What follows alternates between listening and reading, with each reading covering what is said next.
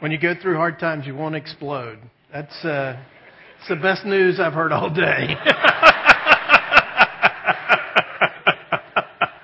Oh, okay. I needed that children's sermon. So we're going to start today looking at 2 Peter, and we're going to begin right at the very beginning, chapter 1, verses 1 through 4.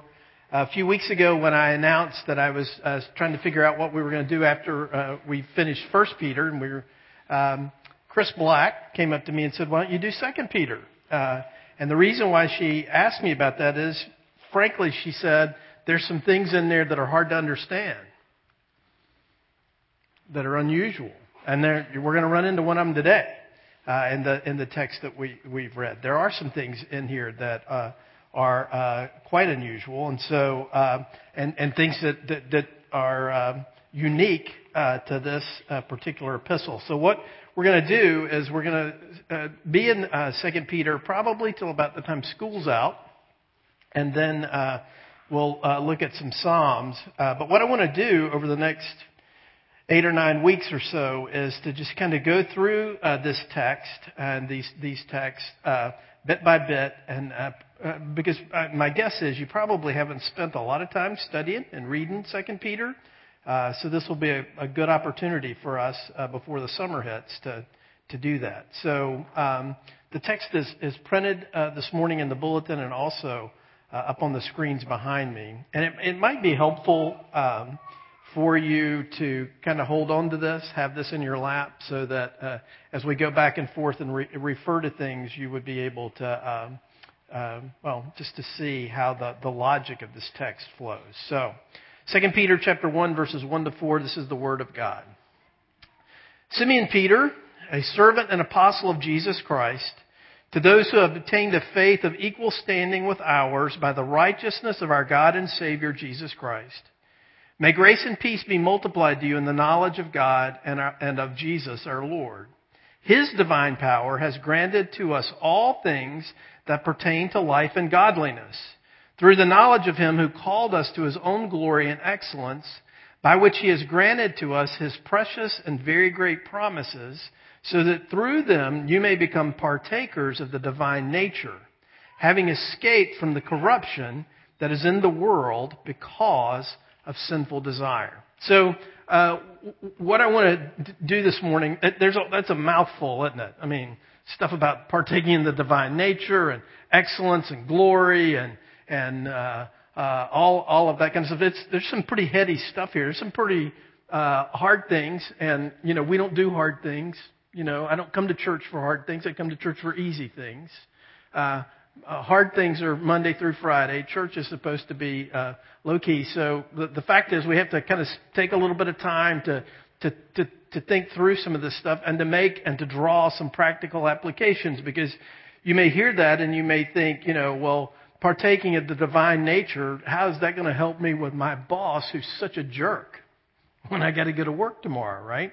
So what we're going to do is we're going to kind of work our way through this text and kind of come to grips with some very practical applications, understand what the meaning is, but also come up with some very practical applications. And what I want to do is I want to kind of begin at the end, because one of the things that Peter gets at here at the very end is he says that having escaped from the corruption that is in the world because of sinful desire. One of the things that he is going to get at over and over and over again in this text, and one of the things that he's going to get at in this book, and one of the things that the Scriptures are about, is something that runs totally counter to the way in which we modern or postmodern or post-postmodern people think about the world. We think that the solution to problems in our world is knowledge. Right? If you can just know, if you get the information and you just know the right things, then you can solve problems. Right? That's the way we think about it. That's what technology does for us. That if we can just get the right things together, the right amount of knowledge, that sort of stuff, then we can solve our problems. He says that the whole part of our problem is not knowledge, but it's desire.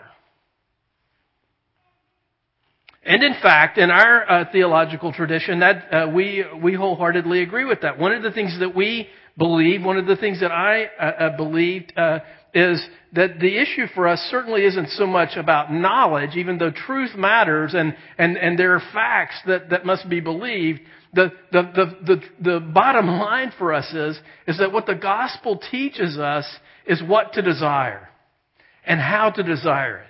And how much to desire it. Because the fact that we are sinful and the fact that we are broken has less to do with what we know and more to do with what we love. And so, for most people, for most of us, in fact, I would say for all of us, the problem of sin for us is a problem of disordered desires and disordered loves.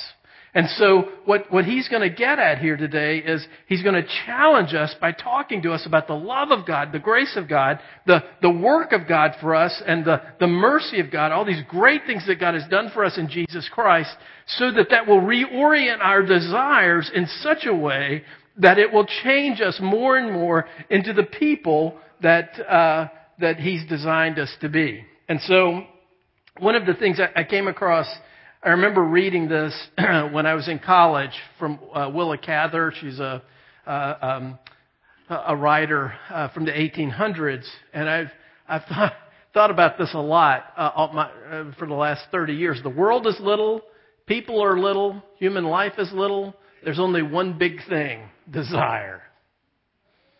Really. And I think that's probably true. And you know that to be the case for you, because the fact is, what drives us, what motivates us, what challenges us, what causes us to be afraid, what causes us to be happy is all centered around the things that we love and the things that we desire, right? And so I would say to you, if you're sitting here this morning thinking, well, I don't desire very much, then I would say you're almost dead. Because the fact is, you cannot say you're alive. Life means having desires, right? Seeking to love things, right? And to be loved. And so that's exactly what he's going to get at here, is that our problem, the issue that we have, the reason why we're in the mess that we're in is our disordered desires, right? But he's going to get at that by challenging us with the grace and the mercy of God lavished upon us in these very profound ways in Jesus Christ. So, first things first in this passage. One of the things that you may have noticed is that this guy who wrote this, Simeon Peter, and you're like, who's that? Is that a typo? Right? I thought it was Simon Peter. What is this? What does this mean? Well, useless, trivial information coming here. Did you know that between 0 and 200 AD, the most common name given to boys in Palestine was the name Simon? Now, I don't know how they know that. My guess is it's from burial records, would be my guess. But it's the most common male name. Well, then why is it Simeon? Well, because Simon is actually the Greek form of the name Simeon. Remember when you in the Old Testament, when you talk about the 12 tribes of Israel, there's one named Simeon. Well, that's if he were Greek, he wouldn't be Simeon, he'd be Simon. So for whatever reason, and we'll get into this in the coming weeks, Peter uses the Palestinian, the Semitic, the Jewish form of his name at the very beginning of this epistle. And so one of the things that you have to understand about that is that this afternoon, if you sit down and you read 2 Peter, it's going to read very differently from 1 Peter. Very different vocabulary, very different themes, that sort of thing. And in fact, most people who've studied this, and I think this is true, there's more similarity in 2 Peter to the New Testament epistle of Jude than there is to 1 Peter. Which is, and as we go through this over the next couple of weeks, we'll unpack more and more of what that means. But at the very outset here, one of the things that we have to see is that Peter uses his name, the name that he uses at the very beginning of this epistle, is the Jewish form of his name. The second thing to note about this text, these first 4 verses, is the passive nature of what is being talked about. And what I mean by that is is that what Peter says to these people who are receiving this letter is that God is the one who's taking the initiative. God is the one who is moving towards them. God is the one who is doing these things. So the first thing that he says here is, Simeon Peter, a servant and apostle of Jesus Christ, to those who have obtained a faith of equal standing with ours by the righteousness of our God and our Savior Jesus Christ. One of the things, that language there of who have obtained, that is a very passive way of saying that. That this, what they have obtained here, this righteousness, this standing before God, is something that God simply gave them. They didn't earn it. They didn't deserve it. They didn't go out and find it for themselves. They didn't go out and build a business that gave it to them or build some sort of enterprise that brought this to them. They simply received it because God simply gave it to them. Now, one of the things that you have to note about this is something really remarkable that he says. He says that he is a servant and an apostle of Jesus Christ to those who have obtained a faith of equal standing with ours by the righteousness of our God and Savior Jesus Christ. Listen, I know you, and I know you evaluate. You're sizing people up all the time. You look at people and you have certain things whereby you evaluate them. There's a fellow sitting here, a dear brother sitting in the church today, who the first time I met him years and years ago, he looked at me and drew conclusions about where I went to college based on how I was dressed. He was close. Right? You do it too. You evaluate people based on the way they talk. You evaluate people on the way they're dressed. You evaluate people based on who they're married to. You evaluate people based on whether or not they have kids. You evaluate people based on who they date. You evaluate people based on their shoes. You evaluate people based on all sorts of things like that. And you look around and you're like, they look like somebody I'd like to know because they look like this way, or they're like this, or you look at somebody and you think, wow, they are such a godly person. They're so smart when it comes to the gospel, and they know so much Bible and all those kinds of things. What Peter says today is that all of that is a bunch of junk. He's an apostle, certainly, but a servant of Jesus Christ. And you and I, whether you're a long-time mature Christian, a moderately mature Christian, a barely Christian, it doesn't matter. It doesn't matter in terms of your standing before God, because what he says is, to those who have obtained a faith of equal standing with ours, by the righteousness of our God and Savior Jesus Christ. Listen, one day you'll see Peter. You and he will stand before God and his bar of justice. And God's going to look at you, and he's going to look at Peter, and he's going to admit you into heaven based on the same thing. The righteousness that Jesus Christ earned for you. Peter goes to heaven because of the righteousness of Christ. You and I go to heaven because of the righteousness of Jesus Christ. It doesn't matter that he's an apostle. That's great. He has authority. He has this particular role. But that does not direct or shape in any way his standing before God. So that person in your small group who irritates the living daylights out of you, that person that person in your Sunday school class that you'd like to muzzle, these people that you're like, they're so immature, you know, or that person that you're like, wow, they're barely Christians. They have the same righteousness that Peter did. Okay? So when it comes to standing here, what Peter says is, he's an apostle, he's a servant of Jesus Christ, he has unique authority, but his standing, his righteousness before God is the same as yours, and yours is the same as his. So secondly, he says that grace be multiplied to us. Now, what does he mean by that? May grace and peace be multiplied to you in the knowledge of God and of Jesus our Lord. Isn't it funny how that grace, the favor of God, is connected to peace? And I would submit to you, your understanding and your application of peace in your life, your ability to rest in the knowledge and the goodness of God, it rests upon your understanding of grace.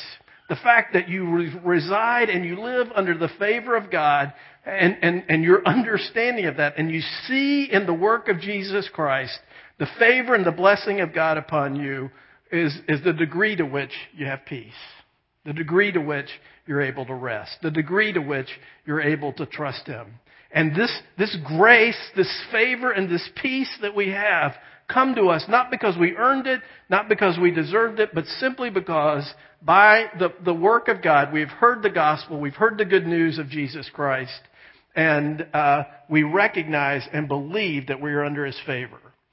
He says in verse 3, His divine power has granted to us all things that pertain to life and godliness, through the knowledge of Him who called us to His own glory and excellence, by which He has granted. He uses that language twice. A grant is something that is simply given to you. A grant is something that you cannot earn, that you cannot deserve. It is something that is simply just given to you out of the goodness of the heart of the giver. A few weeks ago when I was visiting my mom and dad, they're sorting through a lot of old stuff, you know. And when you're 86, you have a lot of old stuff. You know, their old stuff. I mean, good night. You know, they've been around forever. They have, and there are some things that they've kept forever and ever and ever. And one of the things that my dad showed me is he has the land grant that his great-grandfather got of the farm that they had in East Tennessee. Now, that farm doesn't exist anymore because one of the things that's true of our family, we're a Southern family, but everybody in my family since 1934 has been a very committed Republican because a Democratic president flooded their farm, built a dam.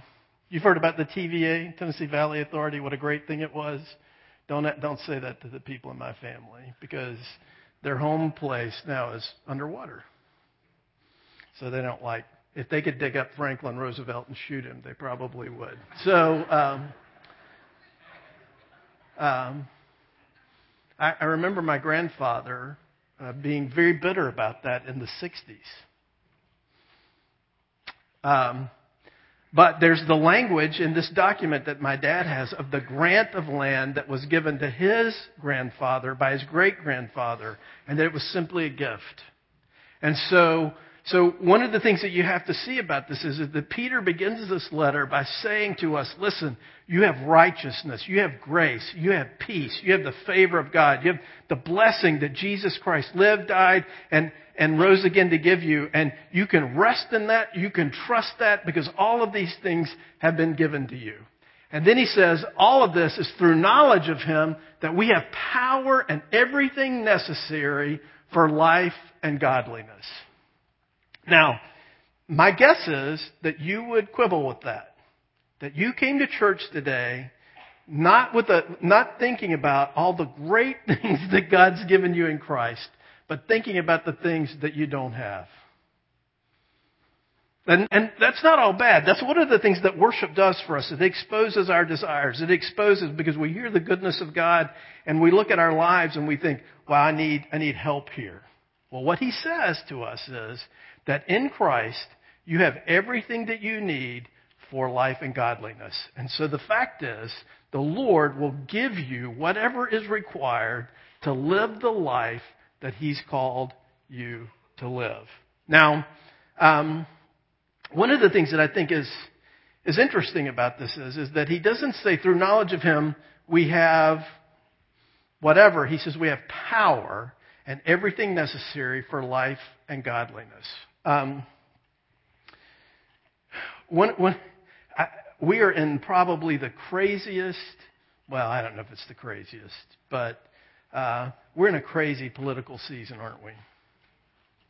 I think most people think that. And part of the reason why we are is because we as a culture, whether you're a Republican or Democrat, independent or communist, whatever you are, you're addicted to outrage.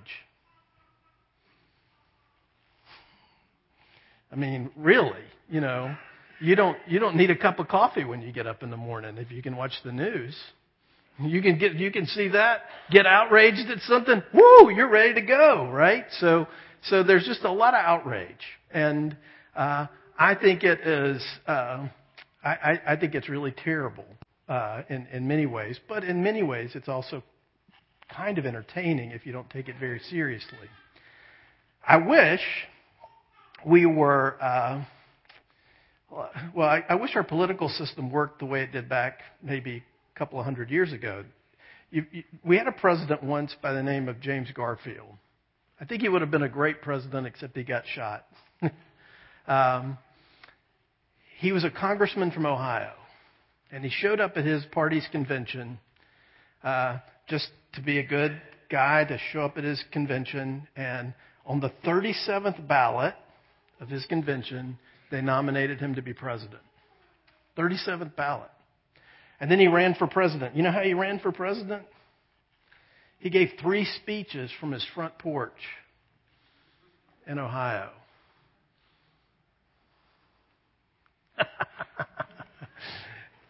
Three speeches. And he won in a landslide. Right? As I think about that, I think I wish it was more that way, right? And so that you would just have this sense of, okay, they're okay. There's not a lot of outrage. There's not a lot of anger. There's not a lot of intensity, and you just voted and went on about your business. A couple of weeks ago, I was watching an interview. A town hall, whatever that means, with one of the candidates, and his twin daughters were there, both 16 years old, and they asked them how would they describe their dad. And the first thing out of the 16-year-old girl's mouth was, he's a godly man. Now, I don't know if he's a godly man or not. I don't know if he promised her a new car, if she would say that on CNN. Maybe he did. I don't know. That's what I would do.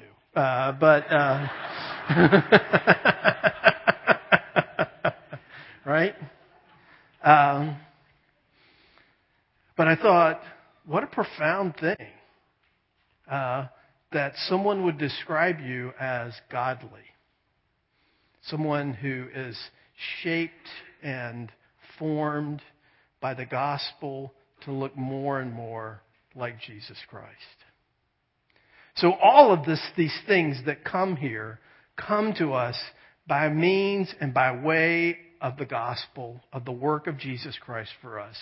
We receive these things, and as we receive these things, they change the way our desires operate in the world. John Piper says this. We need to pause and stress this. The Christian faith is not merely a set of doctrines to be accepted. It is a power to be experienced.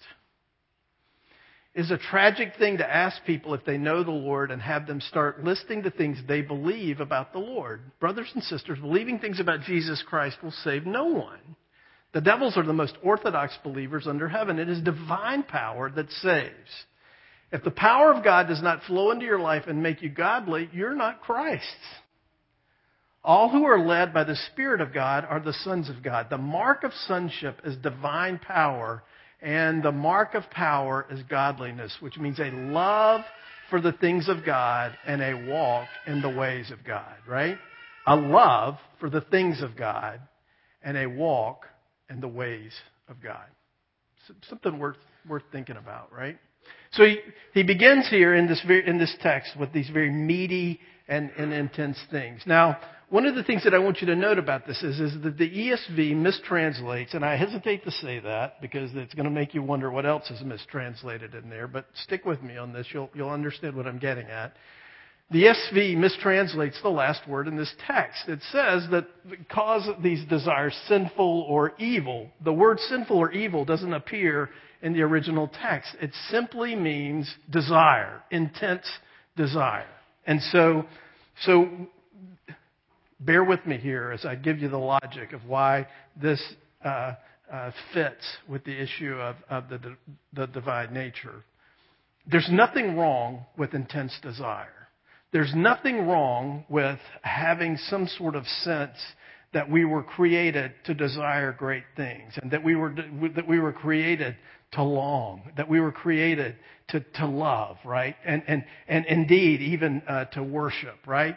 So how does that connect then with us getting the divine nature and then our desires to be reoriented? Well, one of the things that you have to note about this is that these words that you participate, that you partake in the divine nature, should jump off the page at you, right? If 2 Peter were written today, many Orthodox believers would certainly reject him as New Age, right?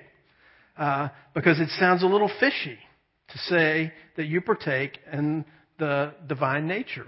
It sounds like you're going to become a god. And when I look at you, I don't see anybody out here who I would mistake for a god. There's some impressive people in here, no doubt. But do I see anybody in here that I think... there are some people here, though, I would say, who are God-like, yes. But there's nobody here that it strikes me that they are participating in the divine nature. Next slide. So in what way, then, do we become like God? Well, to get at this, we must see the rest of the context, right? What he says here is so that through them you may become partakers of the divine nature, having escaped from the corruption that is in the world because of sinful desire. Now, you hear that word, that the connection here is that we get the divine nature because we hear the promises of God, and then we turn our backs on the corruption that is in the world. Now, you hear that word corruption and you think bad, sinful, negative behavior. It is that, but the word here for corruption means things that break, means things that wear out, means things that don't work right anymore. You know, there's a great business in America today by making knee replacements and hip replacements. That's an evidence of corruption, right? Not that anybody's doing anything evil there, but your hips wear out, your knees wear out, so you need something to replace them. I have a great lawnmower. I love my lawnmower. I bought this lawnmower 13 years ago because I wrongly thought my middle school sons would make a lot of money cutting grass. I don't think they've ever touched this lawnmower. It wouldn't crank at the beginning of the spring when I need to cut my grass, so I took it in to get it worked on. It's going to cost a lot to get it fixed. And the guy says, "Hey, do you want to spend this money on this? Because for $100 more, you can get a new one." I'm like, "I don't want a new one. I like my old one." And I know it's wearing out, but you know, we got a lot of memories together, and so just fix it. Well, that thing's wearing out. Pretty soon, there won't be anything that was original to that lawnmower left, right? Everything on it's going to have to be replaced. Well, that's the nature of our world. Things are breaking. Things are falling apart. That's a part of what it means to live in a fallen world, right? Now, we got this way not because of any kind of law of physics or whatever, but we got this way because of desire. The scriptures tell us that when the world was being renewed every day, where there was no breakdown, where there was no curse, no fall, nothing that wore out, before that, what happened was Eve looks at the fruit and she desires it. And she desires it, even though God has told her not to eat it, she looks at it and she desires it because she believes it'll make her wise, like God. And that desire overwhelms the clear revelation to God of her about what it is that she's not supposed to do. And the fact is, she takes the fruit, she eats it, she gives it to Adam, he eats it, and as a result of that desire, gone wrong, there was nothing wrong with wanting to be wise, it was just the wrong way to go about it. Corruption has entered into the world. Next slide. So, how then do we get at this? And what does the divine, being a partaker of the divine nature, help me in this issue of desire? Well, the divine nature is unchanging in its perfection and his will to save and bless a people for himself. God does not change in his essential character. Unlike everything that we see around us that changes, that breaks down, that goes away, that rots, that falls apart, God doesn't do that. God remains the constant and the same. And he does not change in his essential character. In fact, he's eternal in his characteristics. He is eternally powerful. He's eternally good. He's eternally just. He's eternally merciful. Always. Always. He never changes. He is like this all the time in his determination to be to us a Savior, to be to us a God, to draw us to himself. And so we see this, as Peter says here, most clearly by believing and hearing his very great promises to us, right? He says here that we get a sense of this as by which he's granted to us in his precious and very great promises, so that through them you may become partakers of the divine nature, having escaped from the corruption that is in the world as a result of our sinful desires. Next slide. So, what's interesting to me about this is, I wish he would tell me which promises it is he's talking about. He doesn't say which one they are, because I'd like to know them. I'd like to grab hold of those promises, because that seems like that would be a good thing to rest in. But I don't think he has to tell us that exactly, because what is a promise? What is a promise about? Well, promises are about the future. You don't promise to do something yesterday. You promise to do something that's ahead of you. I promised my daughter that I will go pick her up from school, right, in 2 weeks. And so that is a thing that she counts on. That is a thing that she looks forward to, I hope. And that is something that, that I will do for her. Well, God makes promises to his people, whereby he says to us that because you have my grace, because you have my favor, I will see you through to the end. I will raise you up on the last day. I will give you everything that you need. I will be with you. I will be for you. I will provide for you. I will oversee you. I will protect you. I'll be your rock. I'll be your fortress. I will be for you, right?